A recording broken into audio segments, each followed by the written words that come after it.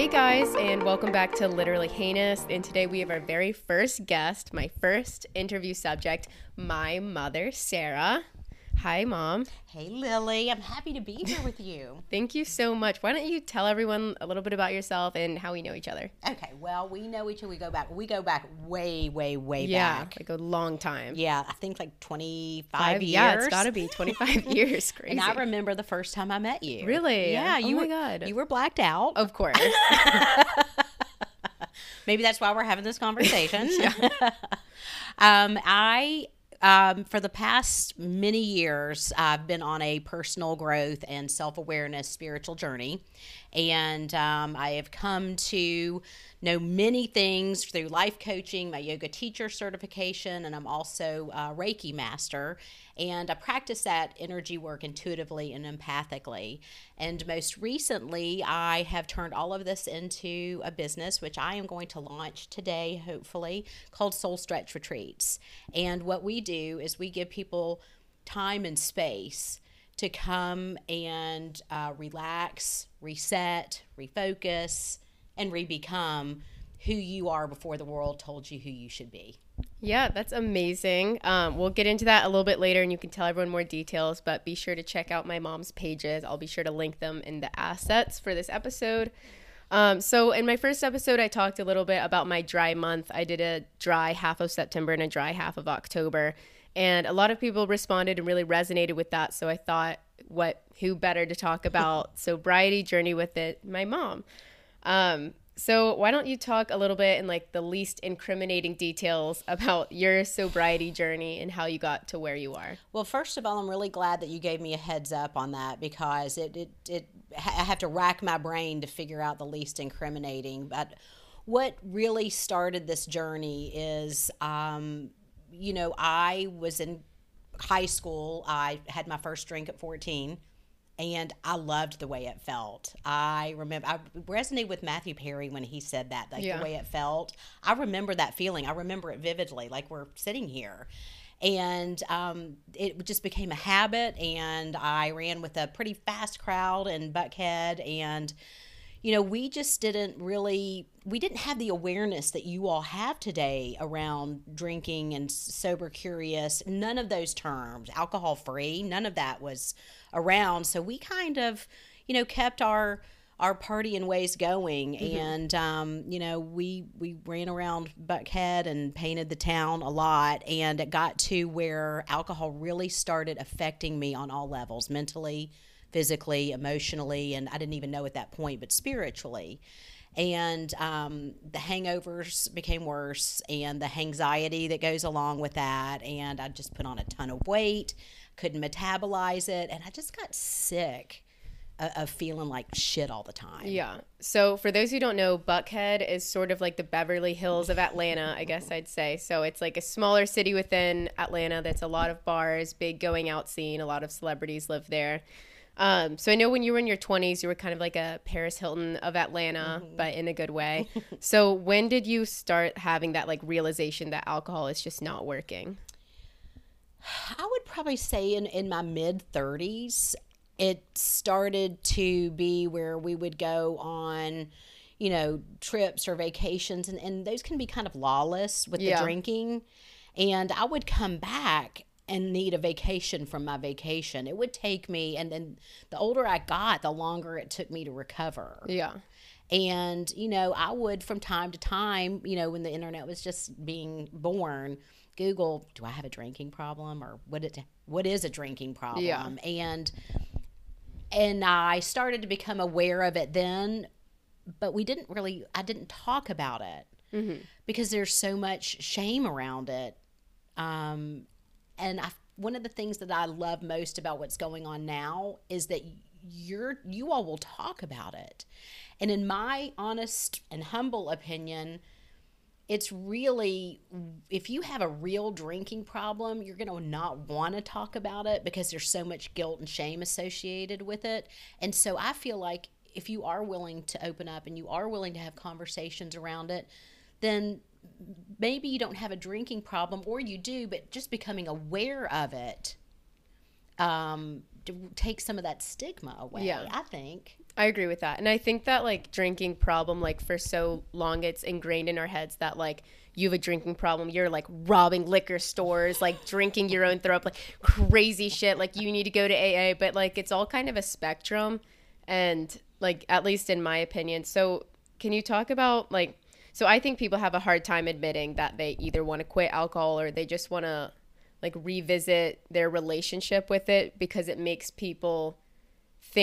other people think that they have a problem. Mm-hmm. So can you, like, talk a little bit about that, or, like, is that true? Yes, I could talk about that. And I did want to say that your previous episode, which was your first episode, when you said something about our family and everybody's in AA, that made me laugh out loud.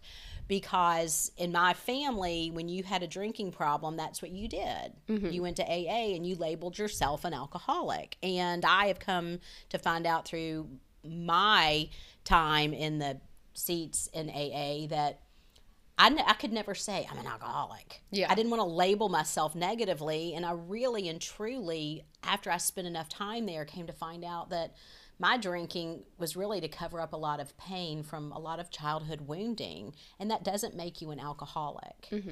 And so, to your point, and can you remind me again what your exact question was? Yeah, I guess, like, what would you say to people who are too scared to talk about, you know, I don't want to say alcohol problem, but to talk about, like, their concerns around drinking, because it might make other people think they're an alcoholic. Right. The first thing that comes to my mind is that's a them problem, not a you problem, right? So you have to do what is right and resonates for you. And a lot of problem around that with your age, and I still do it too, so please don't think I'm separating us, is what other people think. Yeah. And I'm here to tell you, as 27 years your senior, that the sooner you let go of that mindset, the more free you will become. Yeah.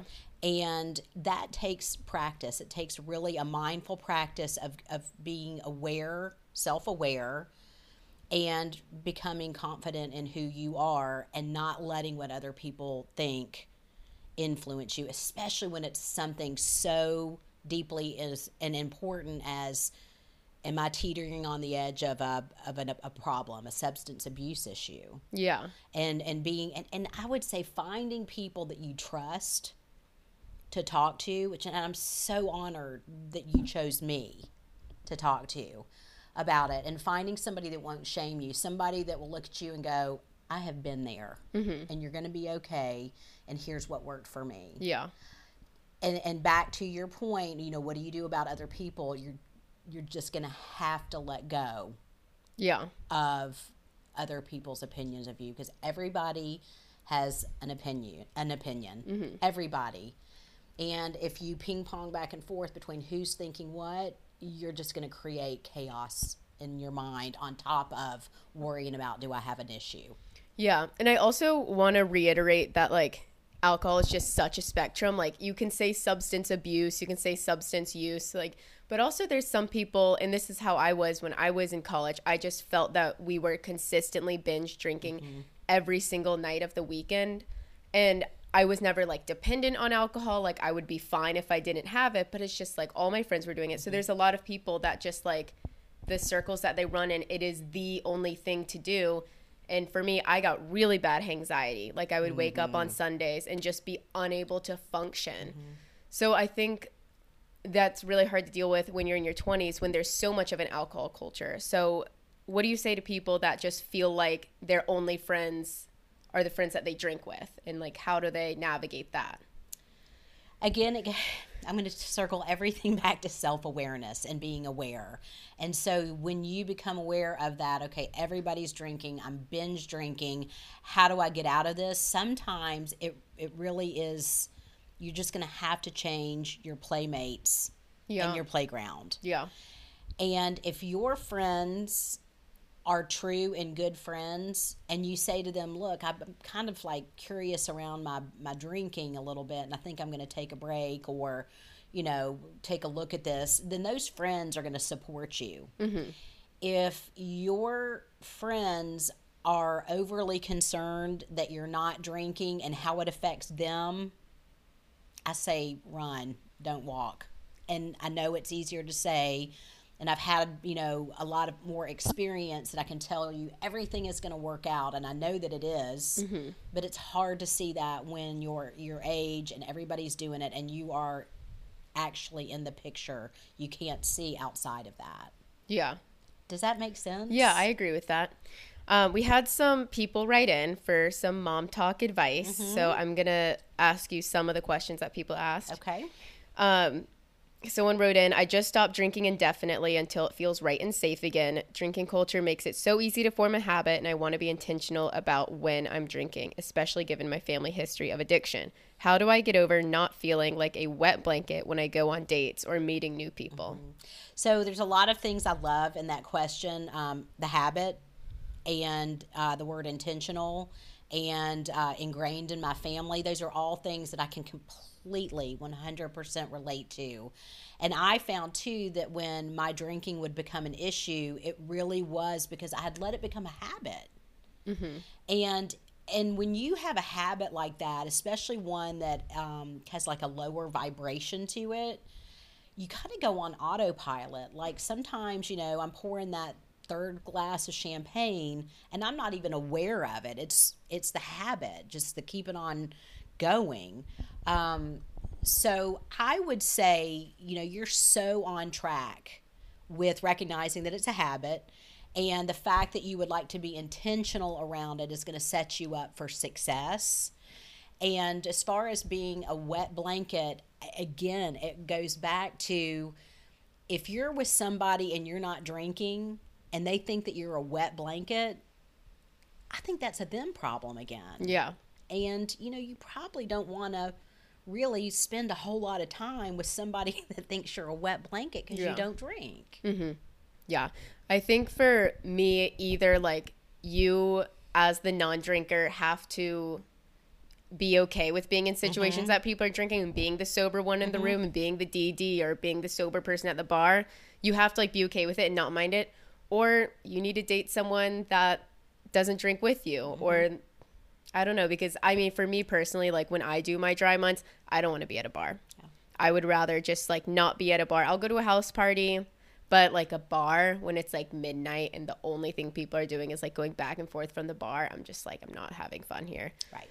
And one more thing I'd love to say about that too, if you could find a suitable substitute, for example, I drink ginger beer now. It's non-alcoholic. I love the way it tastes, and I have a mocktail every night. And when we go out to a restaurant ordering a ginger beer, usually they'll put it in a nice glass, with the pretty ice and all the fixings, and then I feel like I'm a part of it with everybody else. Yeah. And if you boil it down, alcohol's just a liquid. Yeah. And that is a really powerful mantra. If you want to be intentional around your drinking, it's just a liquid, and then that kind of leads into why am I needing a liquid that alters my state of consciousness? Yeah. Okay. I need to like dive into like a few more things. Can you talk a little bit more about how alcohol is just a liquid? What does that mean? And then also, can you talk about vibrations? Because you mentioned that alcohol lowers your vibration. Like, what does that mean? Okay, so the sooner that you accept that everything is energy and energy is everything, and that's not woo, it's quantum physics, and I don't have all the words to explain it concisely, and you can go do your own research, but we're all energy, and energy puts out a frequency, a vibration. And everything has a vibration.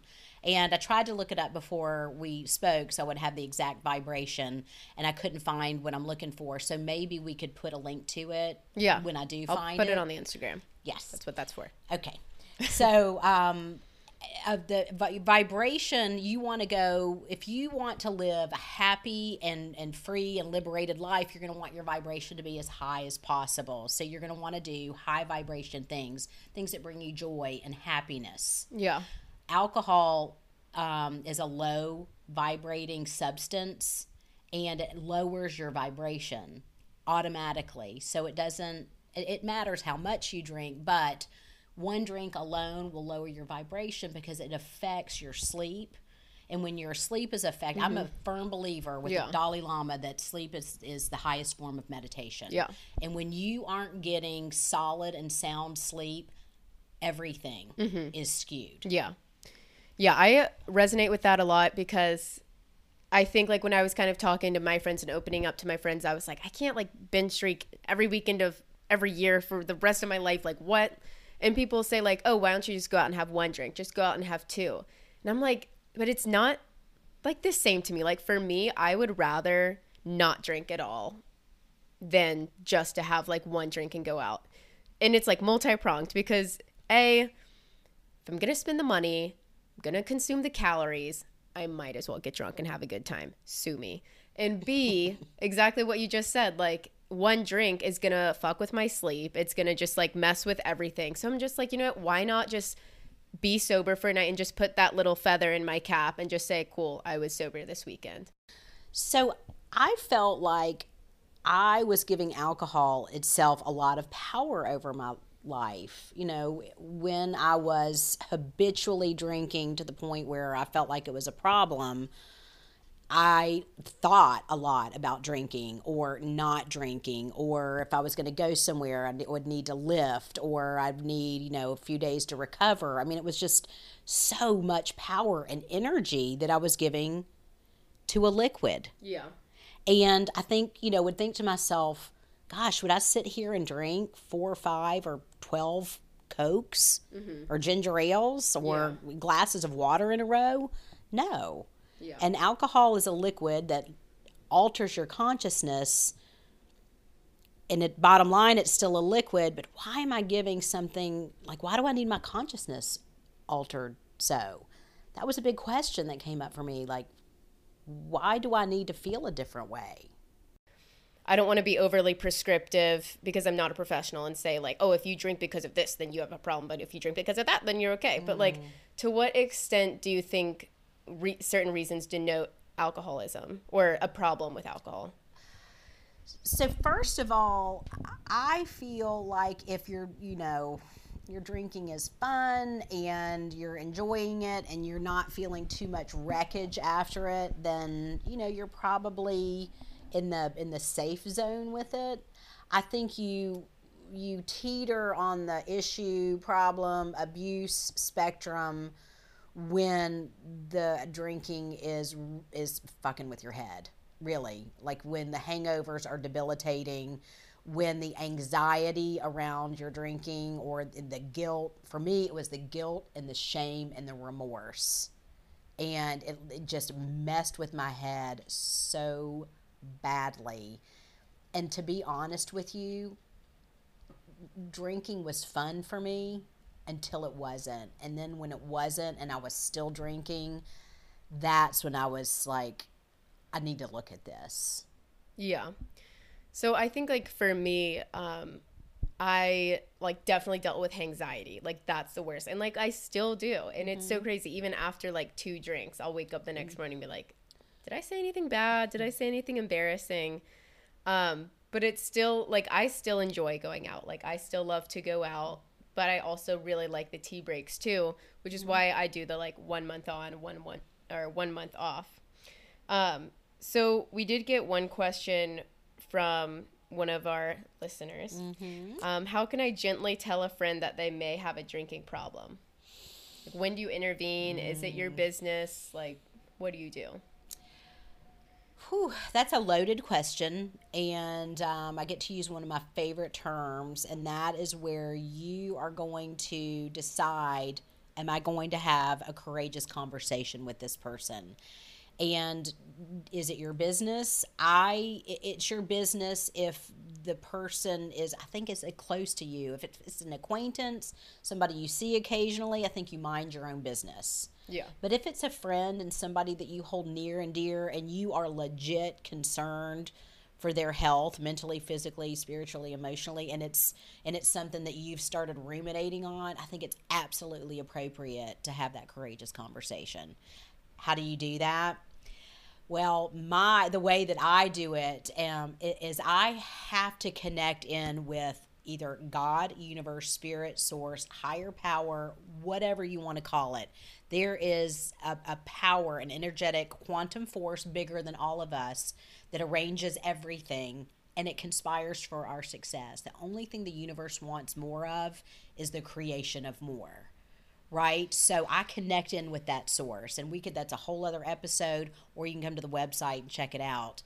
But I connect in with that source to make sure that I'm coming from a place of integrity. Mm-hmm. And I really state the intention. I'm going to pull up a name, Michelle. I'm really worried about my buddy Michelle. And I need to have this I feel like I need to let her know because I care about her. God, universe, spirit, source, will you please fill me with the words that you want me to say so that she can know that she's loved by me, that I see her, that I hear her, and I'm concerned about her. Yeah. And then I rehearse those conversations in my mind out loud.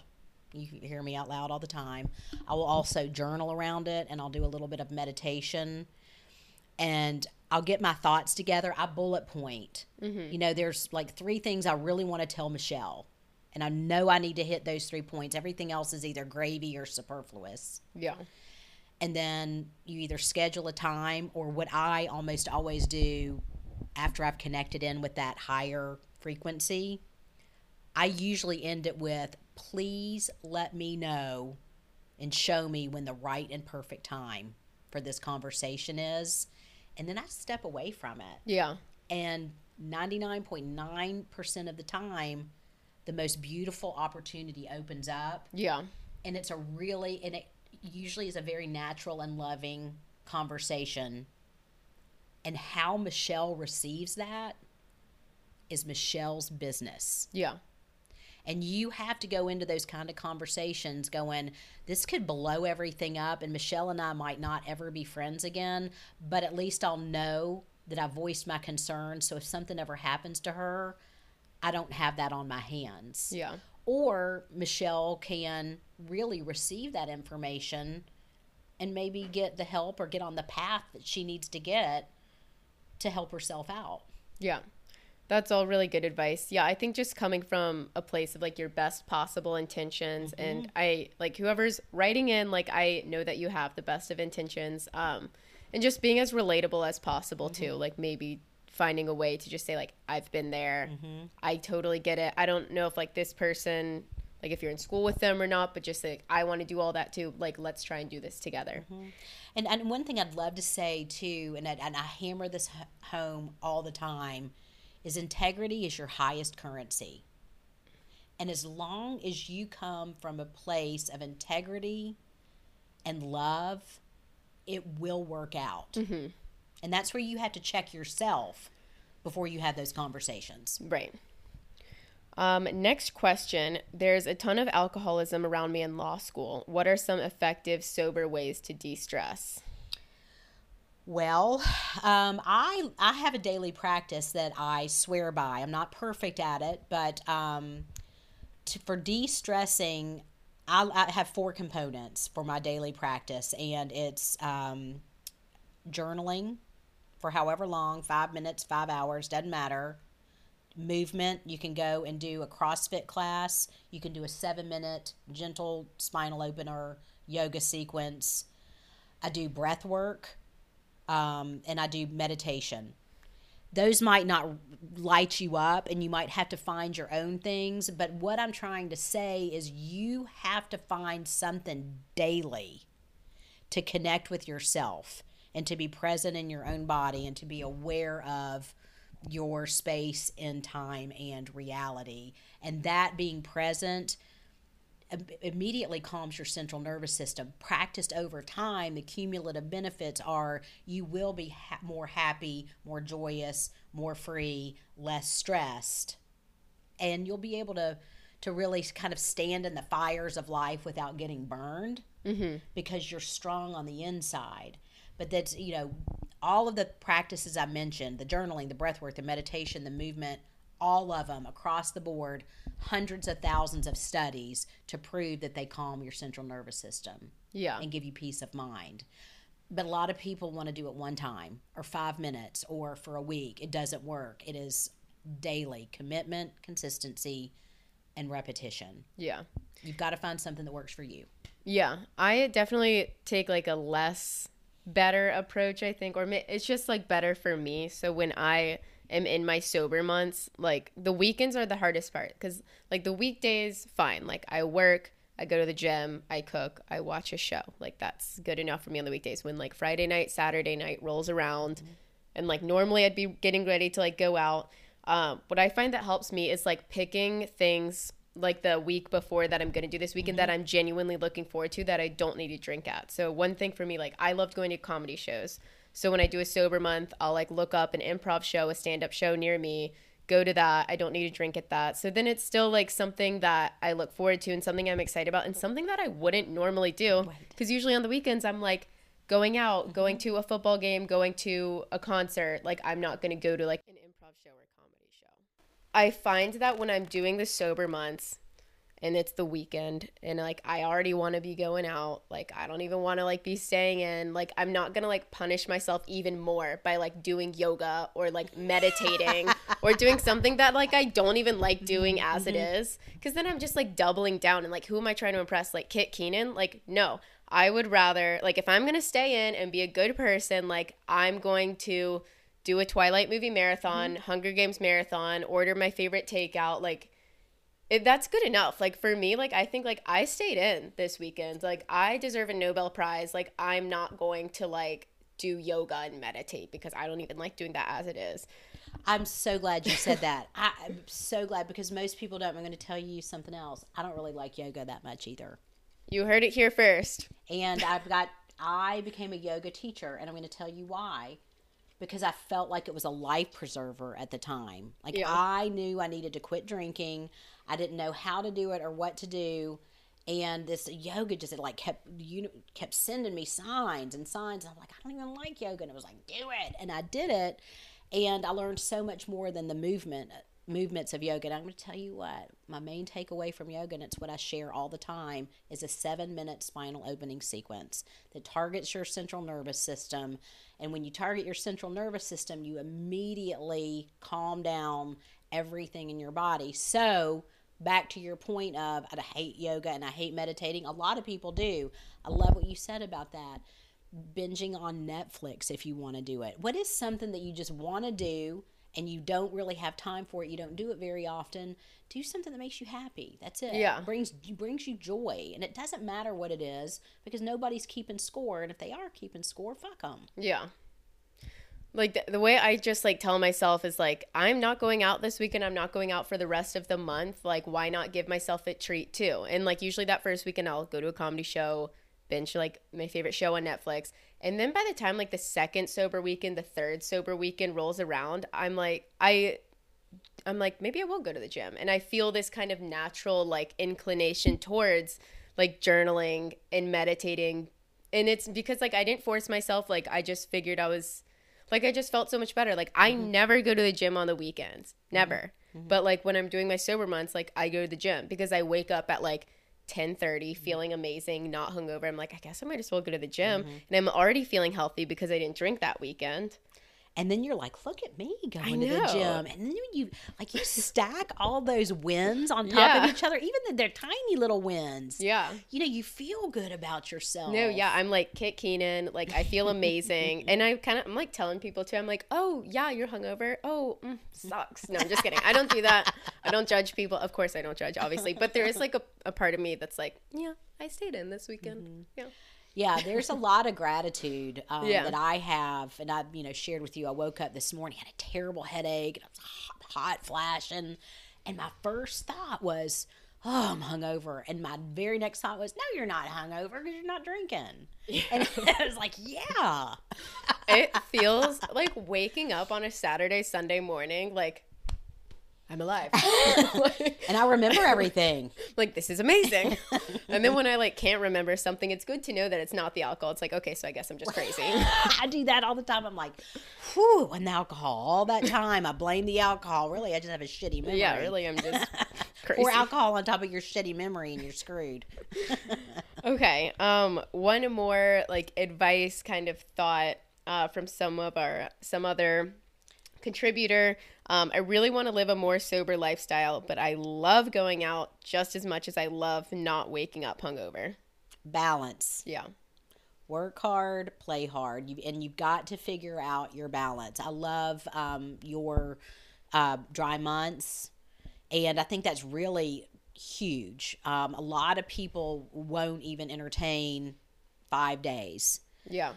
So, in that vein, you pick a time frame that works for you, but really and truly, you've got to intentionally be aware of balancing it out. And if you're going to drink, enjoy it. Yeah, I think so too. And so some tips that I have from doing dry months, I like to pick a month where it's like my social calendar is pretty bleak. Mm-hmm. And usually it's like in December. And I know a lot of people are like, oh, I can't do that because the holidays in my family. Again, my whole family's in AA. Don't have to worry about that. So like picking a month like where you don't really have a lot going on, like summer, I could never do a dry month in the summer. Absolutely not. So I just pick like a chill month, and then I tell people and like set my intentions and like make a commitment. Like I'm a very like, I don't know, when I like say I'm going to do something, like I have to do it, or else I will like throw myself off a cliff. Not really, but telling people, and then you can like try and recruit friends and have them do it with you. But like I didn't ask my best friend and roommate Zoe. I didn't ask her. I didn't ask my boyfriend. I mean, it'd be cool if someone did, but you can't rely on people, because if you rely on them too much and if they slip up, and you'd be surprised how many people slip up. I was in a Facebook group that I'm in for like one of my podcasts, a group of girls. Someone made a post like, I'm doing dry December, who wants to join? So I was in this group chat with these girls that I met online. It was like 8 of us. We would like chat like what we did that weekend, like the mocktails that we make. Every single one of them, except me, slipped. And I'm not counting. I'm not like keeping scores, but like I had in my head, like if I slip, I'm an alcoholic. And that's so like not true, but like I just really had it in my head. Like I made a commitment, like if I can't not drink for a month, like I need to go to AA, like I'm crazy. But then like all those girls did it, and I was like, oh, like that's okay. But I mean, I still kept it, which was cool. But even like when they slipped, like it didn't affect me at all. And then I said this earlier, but planning things over the weekends. I love a good show, a good comedy show, a musical, a play, anything like that. And then like just talking about it really helps, and having like a substitute. I love kombucha. Like I'll go to a house party and just bring kombucha or water. I drink so much water. I'm literally a camel. But that being said, I will be doing dry December. I'm actually doing dry November 27th to December 27th because I want to drink on New Year's.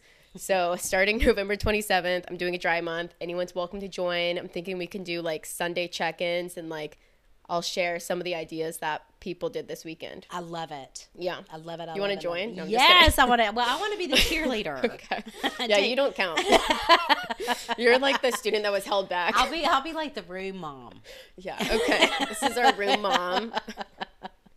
I want to circle back. You're to say in AA a lot. We're talking to AA keeps getting thrown in here, and I quit. So I was sharing with Lily that I just October 28th celebrated 2 years alcohol free, and I had done another 2.5 years before that, and that 2.5 years I did go through AA, and I really encourage you, if you're considering, I want to stop, I think I might have a problem, and you want to check out AA and you find a good group.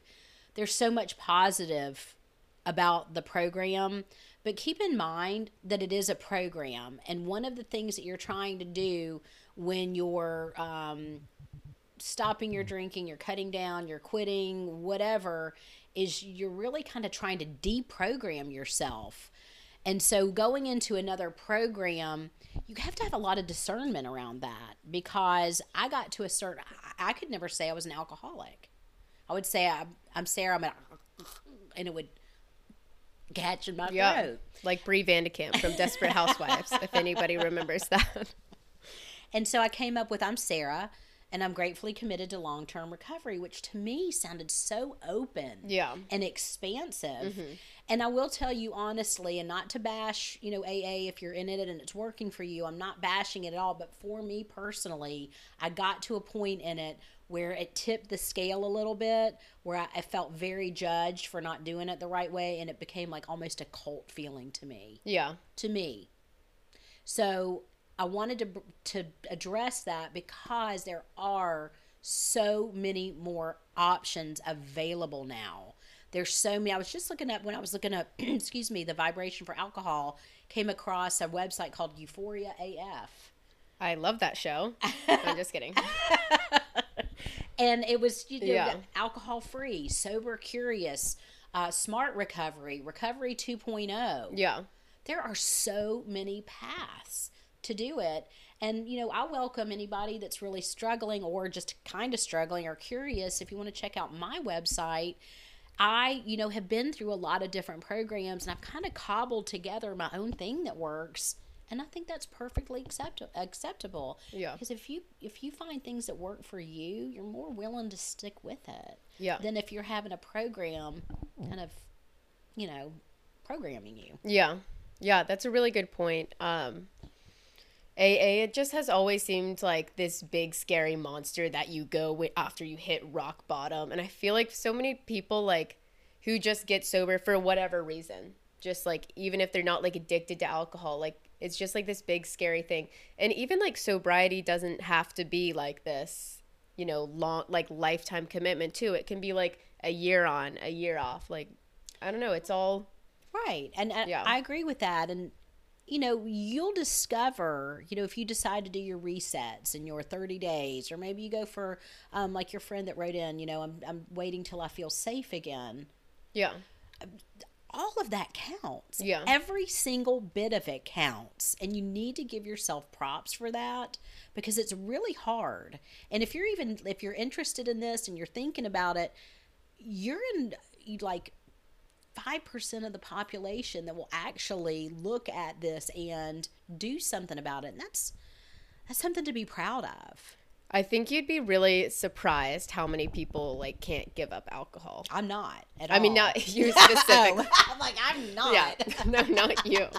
But people, like, I was really surprised, like, when I did my dry month, when I told people, and, like, I thought that it would be, like, easy enough. I was like, I can do that a month without alcohol. It's almost like I had something to prove. I don't know, like, I got myself in that headspace. Yeah, to myself. And so many people responded like, that's crazy. I could never do that. Mm-hmm. And then the girls that I did it with, like, they all broke their dry Decembers too. Mm-hmm. So I don't know.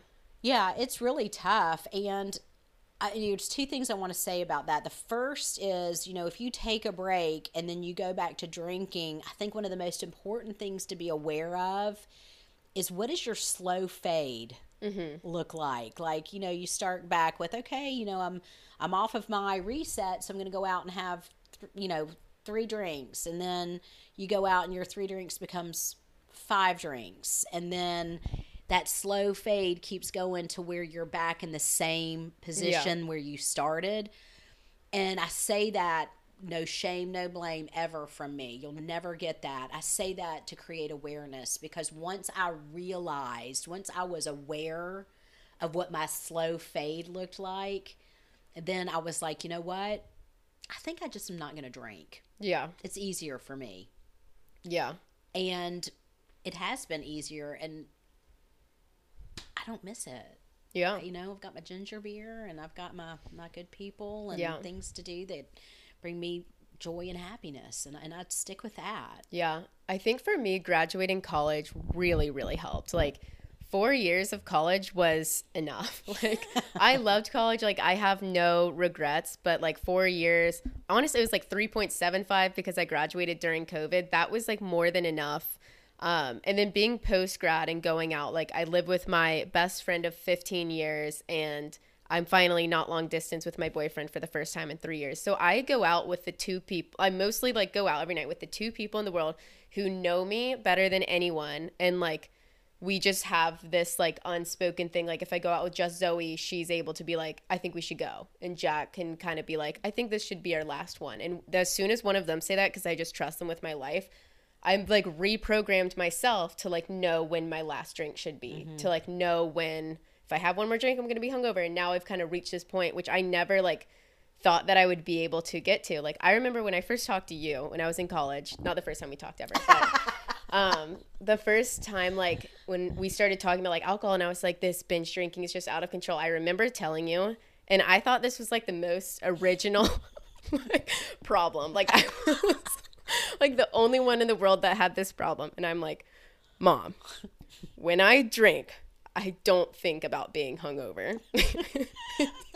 And you're like, no one thinks about that. And I was like, what? Like, I thought that I was like the worst person in the world. And because I thought like I like everyone else was like, this will be my last one. I'm going to be hungover. Like, because once you get to that like third drink, you don't think about the next day. Yeah, all bets are off. Yeah. And now I feel like I've gotten to a point where like before I go out, like when I'm doing my makeup, I'm just like by myself in my room doing my hair. I'm like thinking like, okay, I'm going to have like 2 drinks at the pregame. I'll have 1 drink at dinner. Okay. And I don't care if pre-gaming dinner sounds ridiculous. I'm 25. Like 1 drink at dinner, 3 drinks at the bar. And maybe that sounds like a lot. I don't care. But like over the course of 6 hours for a 25-year-old, that's pretty good. And just like setting myself up for like what I'm going to do when, that's really helped me a lot too. And then one thing that's helped me like not drinking on weeknights, I found that like in like 2020, 2021, like my first year post grad, when it was like still in the height of COVID, I was like drinking a glass of wine like weeknights a lot because like I was able to buy alcohol because I was 22. And I downloaded this app called Dailyo. And every day you would like check off like all the little activities that you did for the day, like drink. And you could like customize them. So I'd say like drank like 3 bottles of water, went on a walk, grocery shopped, and like these little things. And one of the things on there was drank alcohol. And I found that I would get this kind of like rush of like excitement when I didn't check drink alcohol, because at the end of the week on Sundays, it would give you like a rundown. Like you met your water goals like 4 times this week. You met your walking goals like 3 times this week. Like you drank like 3 nights. You drank like 2 nights. You drank 1 night. And I was like, oh, I did do that.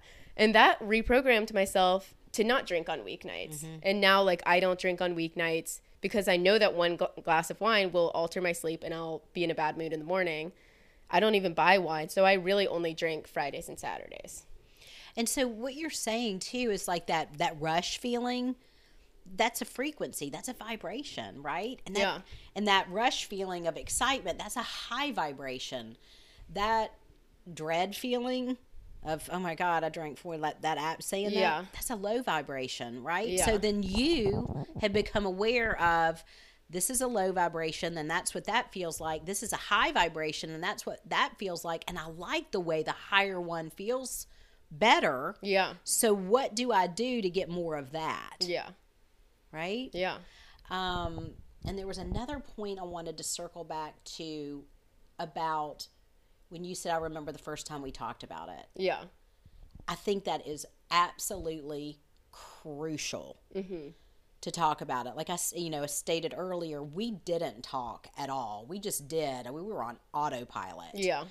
And the fact that you talk about it, I feel like is more of an indication of awareness and heading something off at the pass versus not talking about it because you feel shame. Yeah. I think that's a red flag. Yeah. When you're not talking about it. Yeah. Now, if, your boss, your mentor, whoever is thinking you're worried that they think that you have an alcohol problem because you talk about it, and that's on them. Yeah. The most important thing really is to talk and to be aware. The awareness is critical. Yeah. And just from releasing my first episode, like, and just like very overview talking about my sober month, like I never thought that I would get so many responses on that. And like people came out of the woodwork, like people I haven't talked to in a really long time resonating with that portion. And like the people are asking for help. Like this binge drinking culture, this like society of drinking, like for college age and like 20 somethings, like the kids are not okay. The kids are not okay. It's so pervasive. And the fact that you can buy Fireball shots at the Chevron station when you're paying for your stuff, I mean, to me, it's almost where it's so everywhere that it's hard to escape it.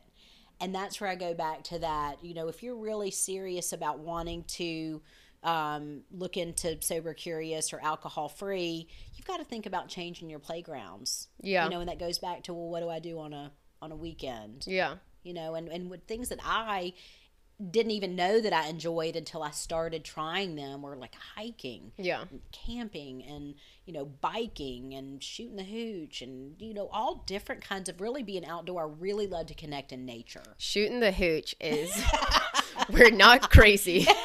It's not a drink.